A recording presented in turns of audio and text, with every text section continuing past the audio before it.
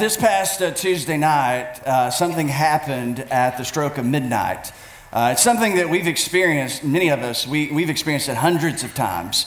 Some of us who are younger, we've still experienced it hundreds of times. But last Tuesday night, at the stroke of midnight, Tuesday night became Wednesday morning. And typically, that's not a big deal. I mean, typically that happens 51 other times in the year, and it's not like we're sitting up every Tuesday night and just waiting for Wednesday to start, just crossing our fingers, contemplating the previous day, looking expectantly to the next day. You know, we don't do that typically on Tuesdays as we look forward to Wednesday. But last Tuesday night, it was a little bit different. Last Tuesday night at the stroke of midnight, Tuesday ended, and not only did Wednesday begin, but also an old year ended and a brand new year started. And so it was a little bit different. And all over the world, there was a psychological phenomenon. All around the world, people stopped and people paused and they thought. You know, that's a novel concept, that we pause, stop, and think. Perhaps the world would be a better place if we just start there. Just pause, stop, and think. And all around the world, at different time frames and different time zones, everybody just stopped, they paused, and they thought. And this is a phenomenon that happens every year at the same time of year. Late December, early January, everybody like you and everybody like me, we stop. You know, we just stop. It's not necessarily a physical stop, but it's more of a mental stop. We just stop. Or maybe for some of us, we slow down. We don't fully stop, but we pause long enough to think about two very important things. And every year we think about the past, and every year this time of year we think about the future. And it's really quite an amazing thing because the whole world participates in this by and large. Everybody takes a step back, and everybody for a moment reflects on the past, and everybody for a moment reflects upon the future.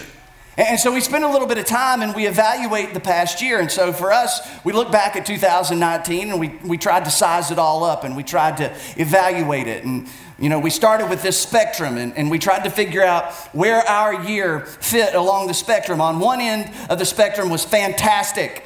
On the other end of the spectrum was sucktastic. And we just decided, you know, where did 2019 fit in there for me? Was it a win? Was it a loss? Was it a draw? Was it good? Was it bad? Was it memorable? Was it forgettable? Was it fun? Did we laugh some? Did we smile a lot? Did we make a lot of memories? Or was it boring? Or was it just downright miserable? And we look back and we try to take it all in and we try to assess some type of value on the previous year. And really what we're looking for is we're looking for a heading. We're looking for a word.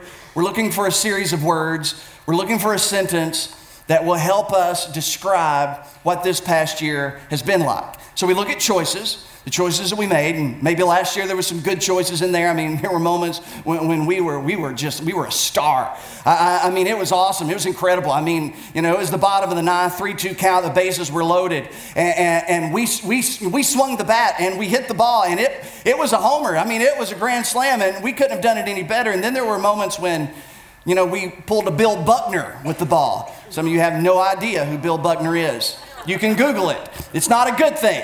All right, you know, you just blow it and you made a bad decision, you made a bad choice, and you think about all of that. And then you look at the challenges that you faced, the challenges that got the best of you and the challenges that you overcame. And we take all of that in and we score it.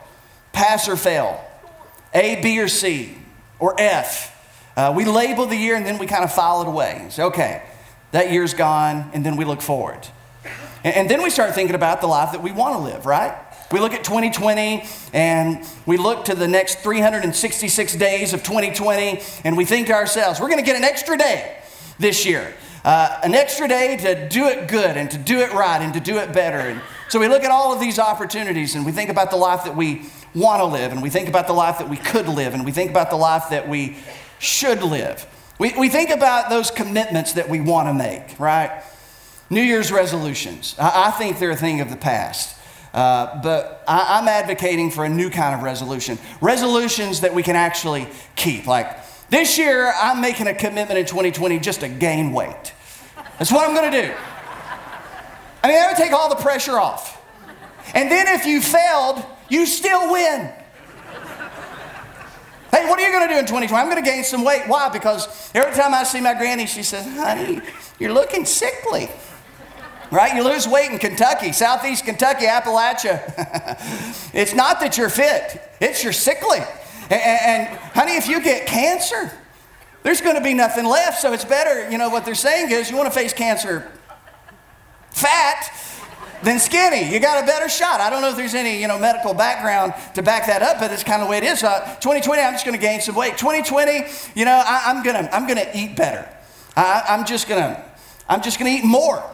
And it's going to be better for me. I'm not going to exercise because I knew that man last year. He exercised every day and he died. So see, I can't take that kind of chance. So I'm not going to exercise.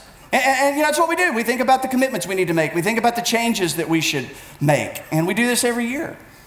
Because the rest of the year, most of us are too busy living life to actually think about how we are living life. That we get so caught up and school starts back and the kids and basketball and football and baseball and academic team and extracurricular and dance and gymnastics and there's everything going on, plus your job and plus, the little side gig you've got and then plus friends. And the rest of the year, you're just too busy to think about actually how you live in life. So this time of year is actually a gift. It's a bit of a cliche, but it's a gift. Because there's a reason that we count time. There's a reason that we count seconds that become minutes, that become hours, that become days, that become weeks, that become months, that become years. And I know it's to track and to be able to place things along a timeline, but I think we count time and we count our days because we want our days to count.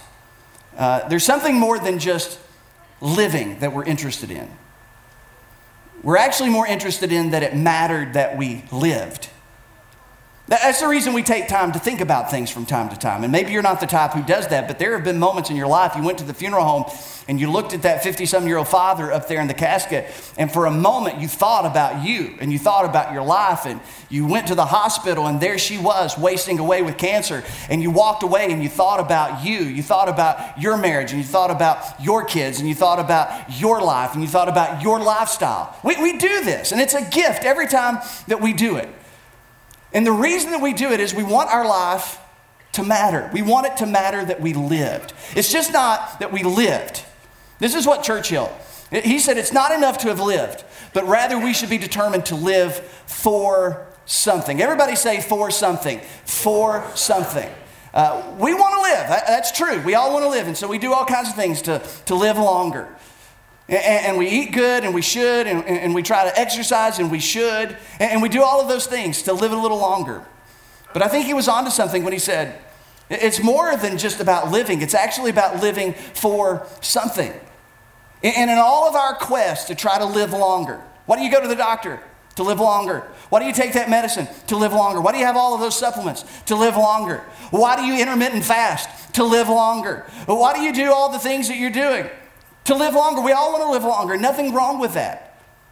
But instead of all of us thinking about living a longer life, where do we stop and think for a moment about living a better life? We do all kinds of things to add years to our life. But how much energy do we try to spend putting more life in our years? So in 2020, here's some thoughts to think about before we move on. What about in 2020 if all of us, Jesus followers or not, what if all of us stopped and began to think in terms of just not success? And I think you should be successful. I think everybody ought to aspire for greatness. But just not success, but significance. It's just not are you successful, but are you significant? Is the life that you're living significant? Are the choices that you're making leading you on a quest towards significance? And it's going to matter that you lived. It's going to matter that I lived. In 2020, just not thinking about making a great living. And you should, I hope you do. But how about thinking in terms of making a great difference? There's a difference in all of that. There's a difference in success and significance, and there's a difference in making a living and making a difference. What about instead of thinking about all the things that we want to do in 2020? And I've got a list. One of my favorite things that I've done so far is I sit down with the calendar, and we've got the Master Barton calendar that helps us know exactly what we're doing day to day and basically, moment to moment in many cases. And it's like doing all of these things that, it's on the calendar to do. And that's a lot of fun. But what about spending some time to think about the person that we want to be? Not just the things that we want to do and the places that we want to see, but the person that we want to be. Because we want to just not live, but we want to live for something. We want to live for something that makes it worth living. And we want to make it that at the end of our life that it mattered that we lived at all. We all want, whether or not we express it or not, we all want a life of purpose. A life of purpose. That's what we're looking for. That's what we crave. That's what we're thirsty for. But we live in a culture here in the United States of America that is thirsty for purpose. People are looking for purpose in all kinds of places, all sorts of causes. Some of them political, some of them environmental, and all that stuff's good. Be involved in all of that. But we live in a culture that is thirsty. We live in a culture that has a famine of purpose. And here's the one thing that Christians believe. We believe that our very best life is to live a life of purpose. It's what moves us from success to significance. It's what moves us past just worrying about making a living to making a difference. It moves us beyond just living to actually living life to the full. Because that's really what we all aspire, is to have more life in our years and just not more years to our life. And every single person, you know that whenever there's been seasons of your life where you didn't have any purpose, all things feel empty, right? I mean, you can be successful, you can make a lot of money, you can, your family can, basically be well and put together, and you don't really have any major concerns or problems, but when you don't really have a purpose to your life, all of that just has a little bit of a hollowness to it. And then life without purpose is boring, and it's kind of aimless and meaningless, and it's just not fun to live life without purpose. Purpose is the reason something exists. And this is why Christ followers, Jesus followers, men and women who believe the scriptures, this is why we believe that Jesus followers, we should be the foremost authority on what it means to live life with purpose. That we all understand, we believe. Matter of fact, we just got out of a series. We spent months talking about what the scriptures teach us about ourselves and the world around us and about God and how we learned that we're all created on a purpose for a purpose. That God created you on purpose and God created you for a purpose. You're not a cosmic accident. I'm not a cosmic accident. We're just not the random chance of a whole bunch of things coming together and then bam, here we are.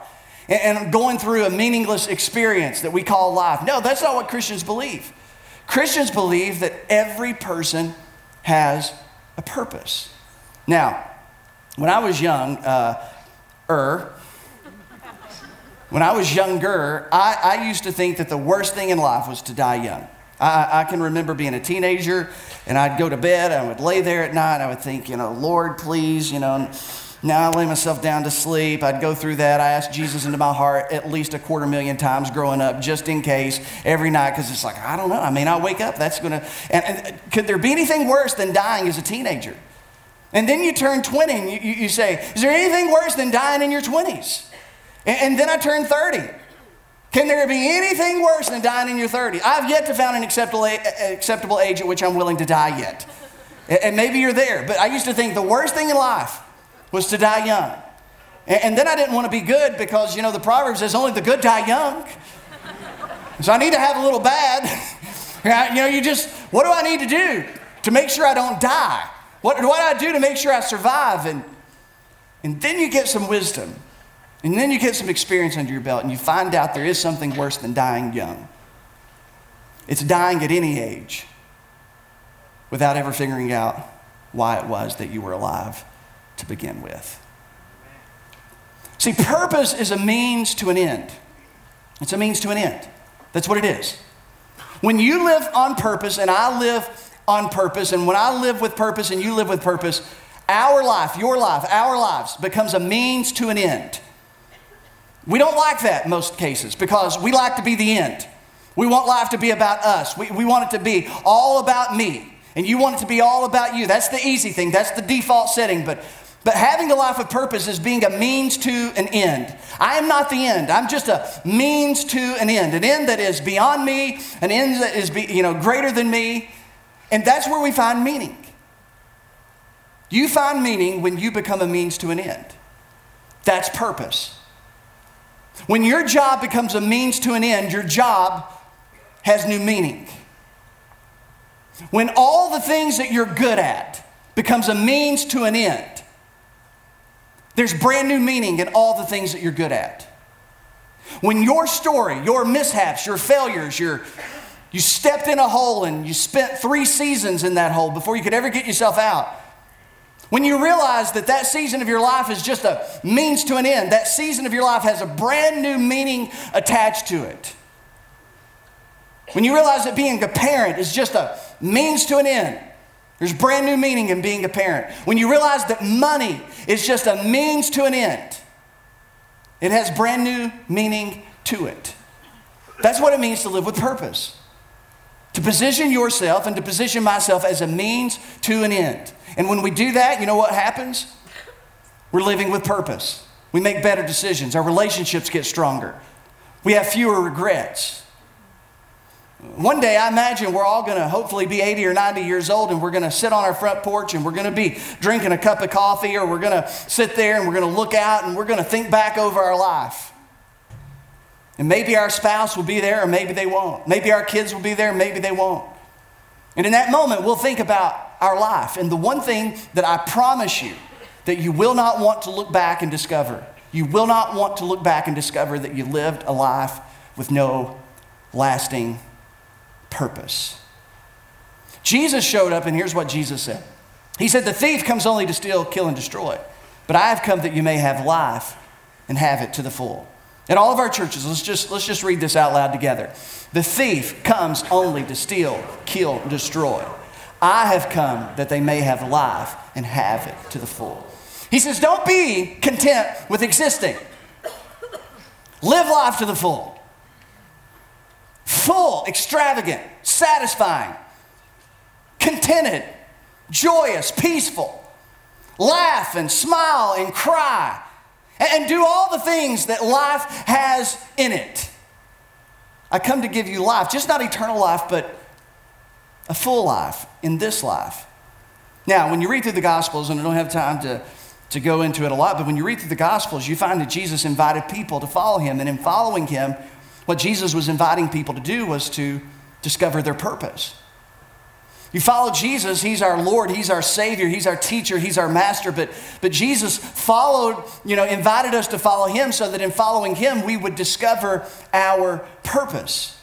And that's what we all want. That's why we were created, with purpose. And in some way, there's a part of our hearts, there's a part of our mind that's always searching for the purpose that God wired into us, that God programmed into us. And to live life apart and away from that purpose, it always just feels like something's missing. And so what do? We fill the void.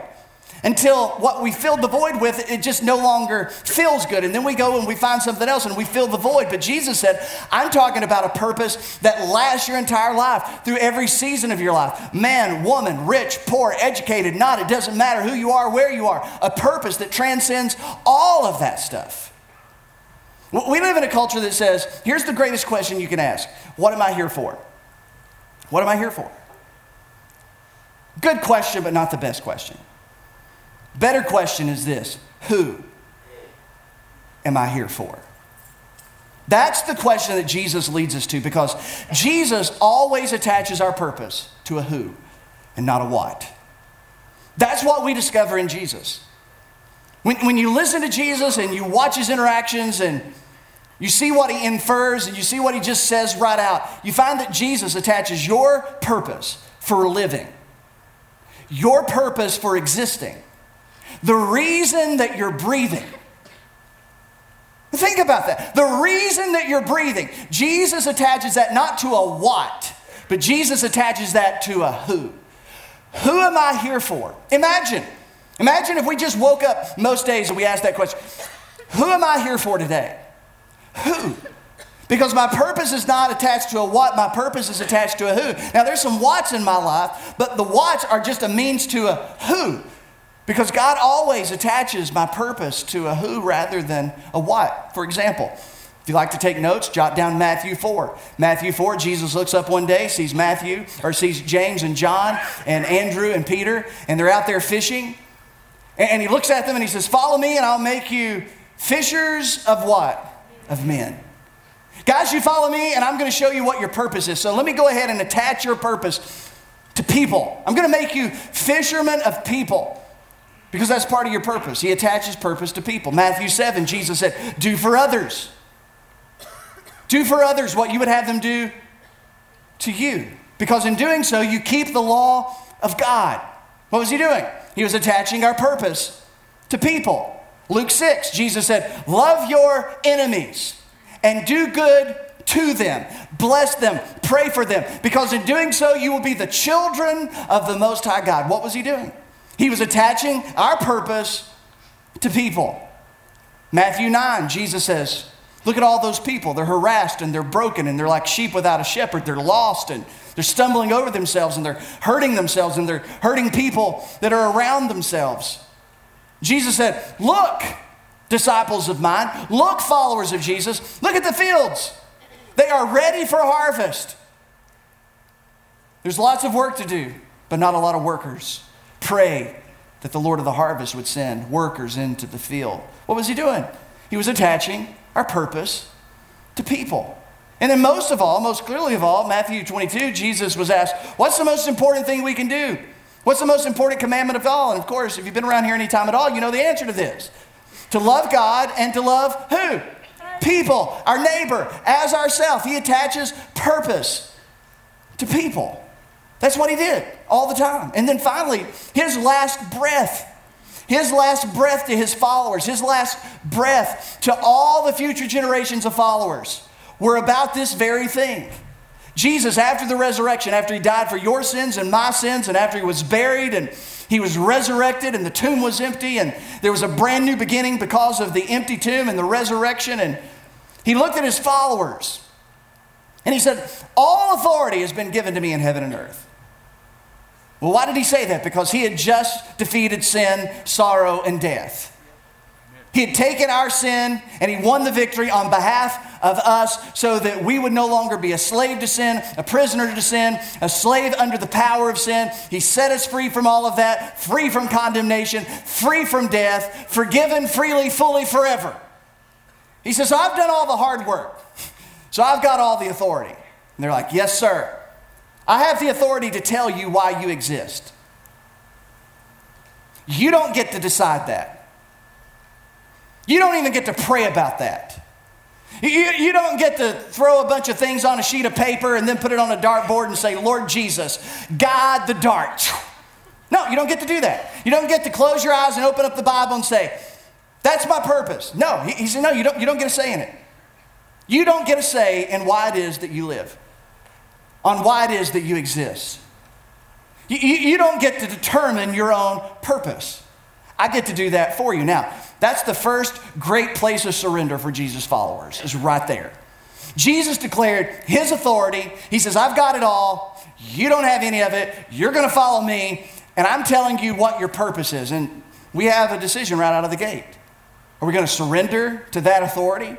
Are we going to surrender to his definition of purpose for my life? And Jesus said, okay, so therefore go and make disciples of all nations.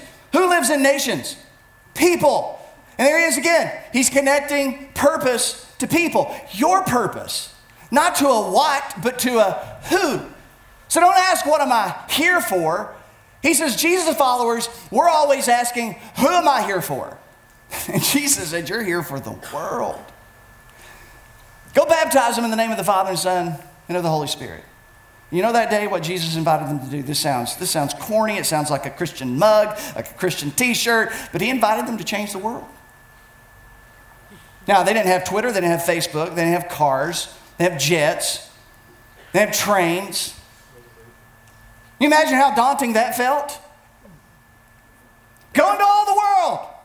What?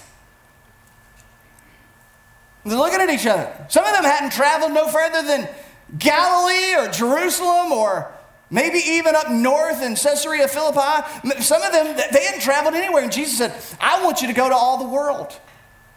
You imagine how impossible that. Have you ever felt like anybody asked you to do something impossible? You ever felt that way? You ever felt like God asked you to do something impossible? This must have felt, now imagine, I asked the staff a few weeks ago in a staff meeting, I said, let's just close our eyes, close our mind off for just a moment. Let's pretend that none of that happened in their generation, but it happened in our generation. And Jesus was just to show up here this morning. Jesus in the midst. And we're all like, oh my gosh, Jesus. And Jesus says, hey, I just want to tell you, I've got all authority in heaven and on earth. And here's what I need you all to do. And this is what I want you to do. I'm going to tell you what your purpose is. I'm going to hand purpose off to you. I want you to go into all the nations of the world and tell them about me and tell them about life that can be found in me, eternal life and a better life. And I'm telling you, even in our 21st century, technologically advanced world, I just can't help but most of us would just kind of scratch our head and,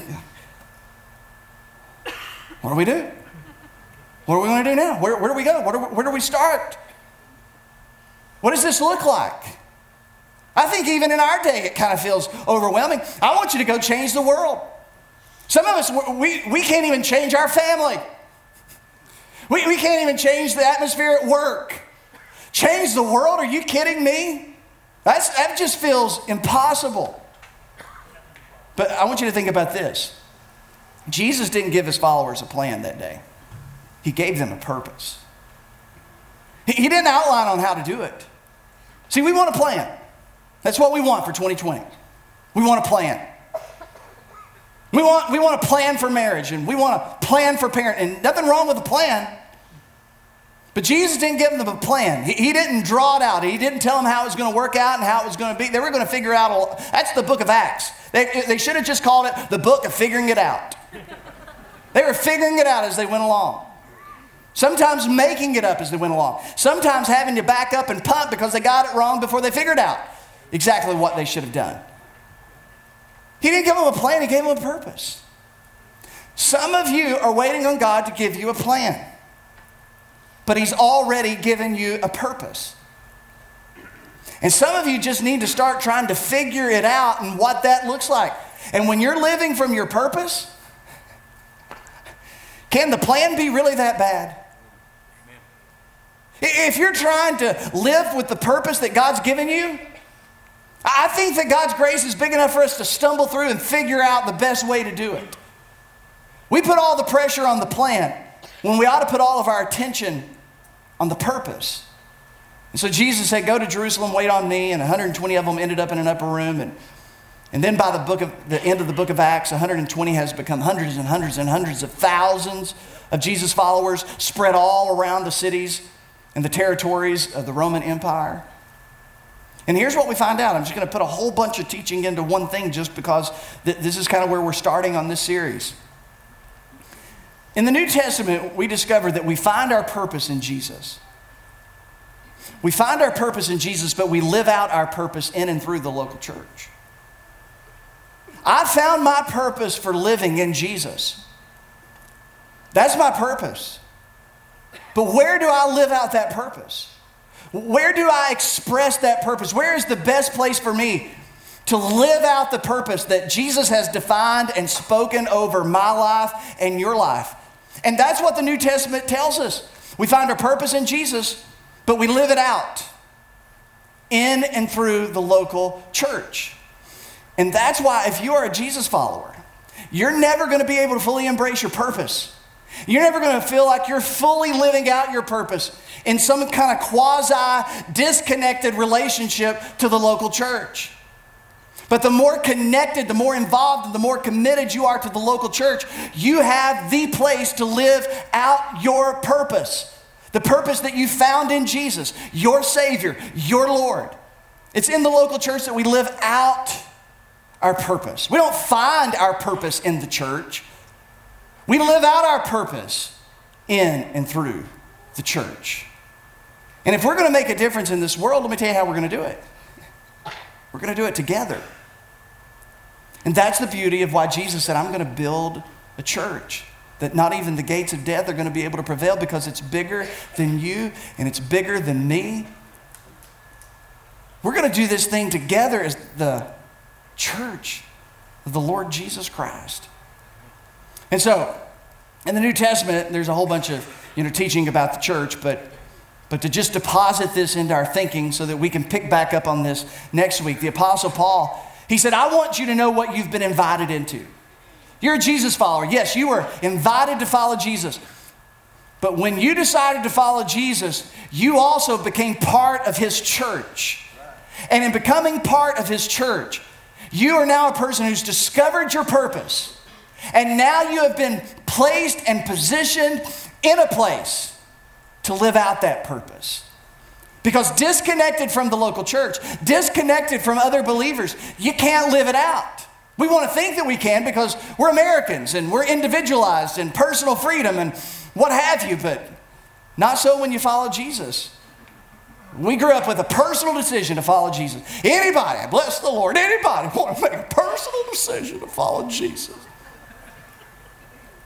Following Jesus is bigger than your personal decision to follow Jesus. The moment you made a personal decision to follow Jesus, you got connected with everybody else that's ever made a personal decision to follow Jesus. So it's bigger than that. It's bigger than you. It's bigger than me. That ought to thrill us. That ought to excite us to be a part of something bigger. It's going to outlast us and outlive us. Here's what Paul said. He said, just as a body, though one, how many bodies do you have? Just one. You don't have bodies, plural. You have a body. You are a body. Though one has many parts, and hey, this is biology. This is anatomy. There's parts to your body. But all its many parts form one body. So it is with Jesus. And so Paul, he's using this analogy, and it's like, okay, this is not very deep, Paul. I mean, okay, we're tracking with you. We have all these different parts of our body, but yet we're one body. He says, okay, you got it? If you got it, say got it. Okay, some of you, not so sure. It's okay, all right? Just pretend until you get there. He says, here's the point. There's one church. Well, there's lots of churches. Yeah, but in the end, this would help all of us to understand. There's only one church. You can call it Baptist, you can call it Pentecostal, you can call it Methodist, and call it charismatic, non-charismatic, Calvinist, non-Calvinist, Arminian, doesn't matter. You sprinkle, you dunk. At the end of the day, if you follow Jesus by faith, been saved by grace, there's one church and you're a part of it. Now, there's different communities and different pockets, and we're one of those pockets here at the Creek Church. But if you're from another church and you're a Jesus follower, we're all part of the same church, though we find our expression in pockets of that church, within miniature bodies almost of the bigger body. And Paul, he's talking to a group of Christians in Corinth, and he says, you need to understand there's only one church, and there's all kinds of people in that body. So there's diversity, but yet there's unity.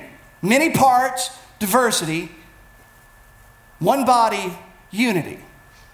Now, let me tell you one of the great things that I love about our church is the diversity. I mean, we got all kinds of diversity around here. I mean, just take a look around. I mean, the way we look, the way we dress. I mean, we're different. And you know what? Diversity makes us stronger. Diversity makes us better. Many of us grew up in churches that wanted just to stomp out all diversity.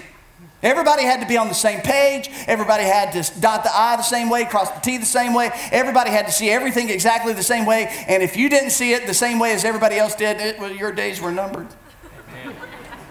People began to look at you like you had a fourth head. Right? I mean, so here we are. We're many different parts. We see the world different. There's Republicans in our church. I know some of you can't believe it. There's Democrats in our church. And I know for some of you, it's hard to believe. There's independents in our church. We see the world differently.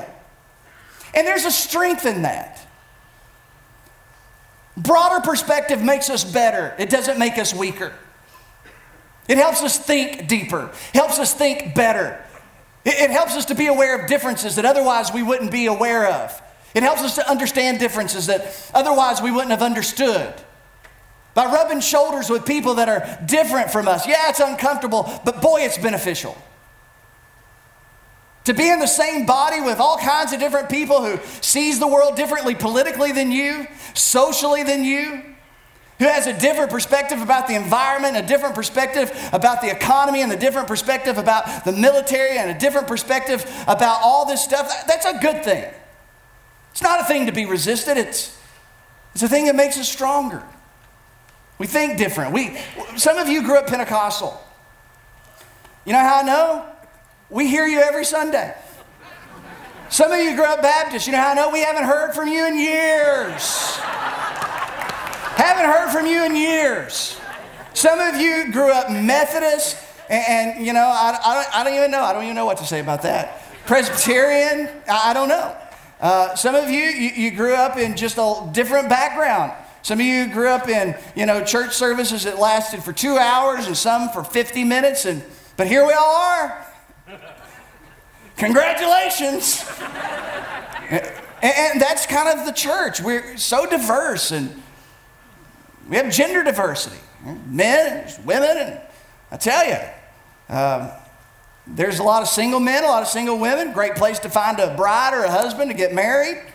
I mean, what more could you want in a church? Some of you are single and not interested in a husband or a wife. Maybe the smartest among us, as Paul would say, not Trevor.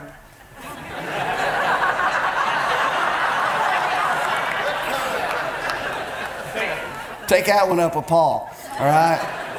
Hey, we're different. Different ages. Some of you are young. Some of you are younger. Some of you are old. Some of you are a step beyond old. You're not in God's waiting room. You're in his hallway. Kidding. They couldn't hear me anyway. And just joking. I'm kidding. That's who's paying for the church. It's these young people. They don't give a dime. Tithe? What's a tithe? They may be deaf and blind, but bless God, they give. You can see and hear, but sting? No, I'm kidding. Kind of. All humor has an element of truth, right? I mean, we're all just different. We're different. Paul says that's good. Many parts, one body. Diversity, but unity. Then he goes on, he says, for we were all baptized by one Spirit. There's not a Pentecostal spirit and a Baptist spirit. There's not a Presbyterian or a Methodist spirit or a non-denom spirit. All baptized by one Spirit, so as why? To form one body. Same grace that saved you, saved me. Same Jesus that forgave you, forgave me. Amen. Hey, one Spirit, we form one body, whether Jew or Gentiles, and they couldn't stand each other before Jesus. Slave or free, they couldn't have been more different socially. And we were all given the one Spirit to drink. Now, this is incredible. God's Spirit shows up. The church is born. And God's Spirit gave you and me different identities. We live in an identity culture. Everything has to have a label. Everything has to have an identity attached to it. But for Jesus followers, all other classifications have fallen away. All other labels have fallen away because why? Labels always divide. They always divide. They always create distance between people. But now the Spirit of God has taken power away from all of those labels that cause division. He says, so we're all in one body, one Spirit. He says, even so, the body is not made up of one part, but of many. Okay, we're with you, Paul. But if the foot should say, because I am not a hand, I do not belong to the body, it would not be for that reason stop being part of the body. Okay, pretty clear. And he goes on, because he wants us to make sure. And if the ear should say, because I'm not an eye, I do not belong to the body, it would not be for that reason that I would stop being part of the body. If the whole body were an eye, where would the sense of hearing be? If the whole body were an ear, where would the sense of smell be? In other words, we're all the same, but we're different on purpose. And our differences help us carry out and express our purpose. If we were all ears, you know what? We cease to be a body. We become a monster. That's what he's saying. He says, don't look down on anybody. Nobody can look down on anybody in the church. You're a pinky, you're a pointer, you're an elbow, you're a shoulder, you're a thigh, you're the shoulders. Hey, nobody gets to look down on anybody because the ground's level in front of the cross, and you're no more important than I am. Every part, invaluable, indispensable. But in fact, God has placed parts in the body, every one of them, just as he wanted them to be. Now think about it, just for a minute, and then we're moving on. Imagine for a moment if that's true. What if God has placed you where you are for a divine reason? What if you call the Creek Church your church and it was God that brought you here? What if it's God that's put you here? What if you do what you do for a living because God put you there doing what you do for a living? What if you're good at what you're good at because God put you in that place being good at what you're good at? And what if all of that in some way is connected to all the other believers in all of their giftedness and all of their stories and all of their experiences? What if it's not accidental? Well, that brings a new perspective. If they were all one part, where would the body be? Well, not in a good place. The body needs every part. Now, yeah, we can live without one part of the body, but I'm telling you, anybody want to willingly give up one? Anybody got a part of the body that they don't care that much about? You know, take my 4 left toes. No, every part of the body needs the other parts of the body. As it is, there are many parts, but one body. Everybody say one body. One body. And he keeps on. He says, the eye cannot say to the hand, I don't need you. And the head cannot say to the feet, I don't need you. Every part is invaluable and indispensable. Listen, I want to tell you, if nobody's ever told you this before, you are, if you're a follower of Jesus, part of the local church, you are indispensable and invaluable. That's how important you are. Invaluable and indispensable. What needs to be done can't be done without you. We can't fully live out our purpose that Jesus has handed us without you. We can't drive the ball down the field as far as we can if we had you on board. We can't do what we need to do the best way we can do it without any of you, without any of us. And he says, so that there should be no division in the body, but that its parts should have equal concern for each other. And you can go through the New Testament, and I'm not going to take time, but the New Testament tells us how we're supposed to relate to each other and what we're supposed to do and how we're supposed to treat each other. And then he ends it here. He says, now, you are the body of Christ. Amen. Followers of Jesus, you are the body of Christ. Not me. I'm not the body of Christ. I'm a part of the body of Christ. We are the body of Christ. And everything that was true of Jesus should be true of us. Everything that was true of Jesus should be true of us. I'm going to say it one more time. Everything that was true of Jesus should be true of us. So when you read the Gospels and you find out that Jesus invited the rejected, accepted the unwanted, loved the unlovable, when you see Jesus through in the New Testament, that's how we're supposed to be. And he says, and every one, each one of you is a part of it. We have all been invited in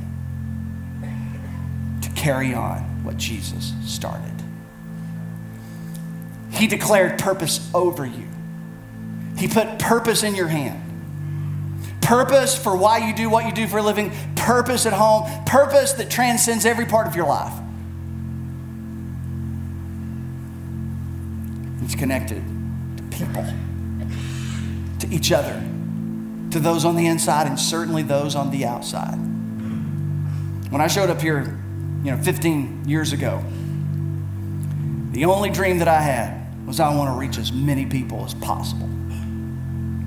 That's what I want to do. That's what I want our church to do, is to reach as many people as possible. That's what got me into the ministry. On lunch break, I would go knock on doors of subdivisions and housing projects and led my first person to faith in Jesus on her front porch. An old lady in her 70s. Her name was Ursula. That's all I've wanted to do when I first got in. I just want to see people far from God find Jesus. I believe that's the best life. And that's what I found here at the Creek. A bunch of people who wanted the same thing.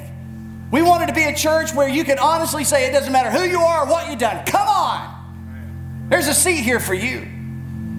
We wanted a church where we don't fuss over silly things, but we keep the main thing, because our purpose is more important than our preferences. And so sometimes we have to put the hard pill in and swallow. It's not what we would do, and it's not even what we would like, but we believe in some way it's going to help us accomplish our purpose, so sign us up. We wanted a church where we cared about the next generation.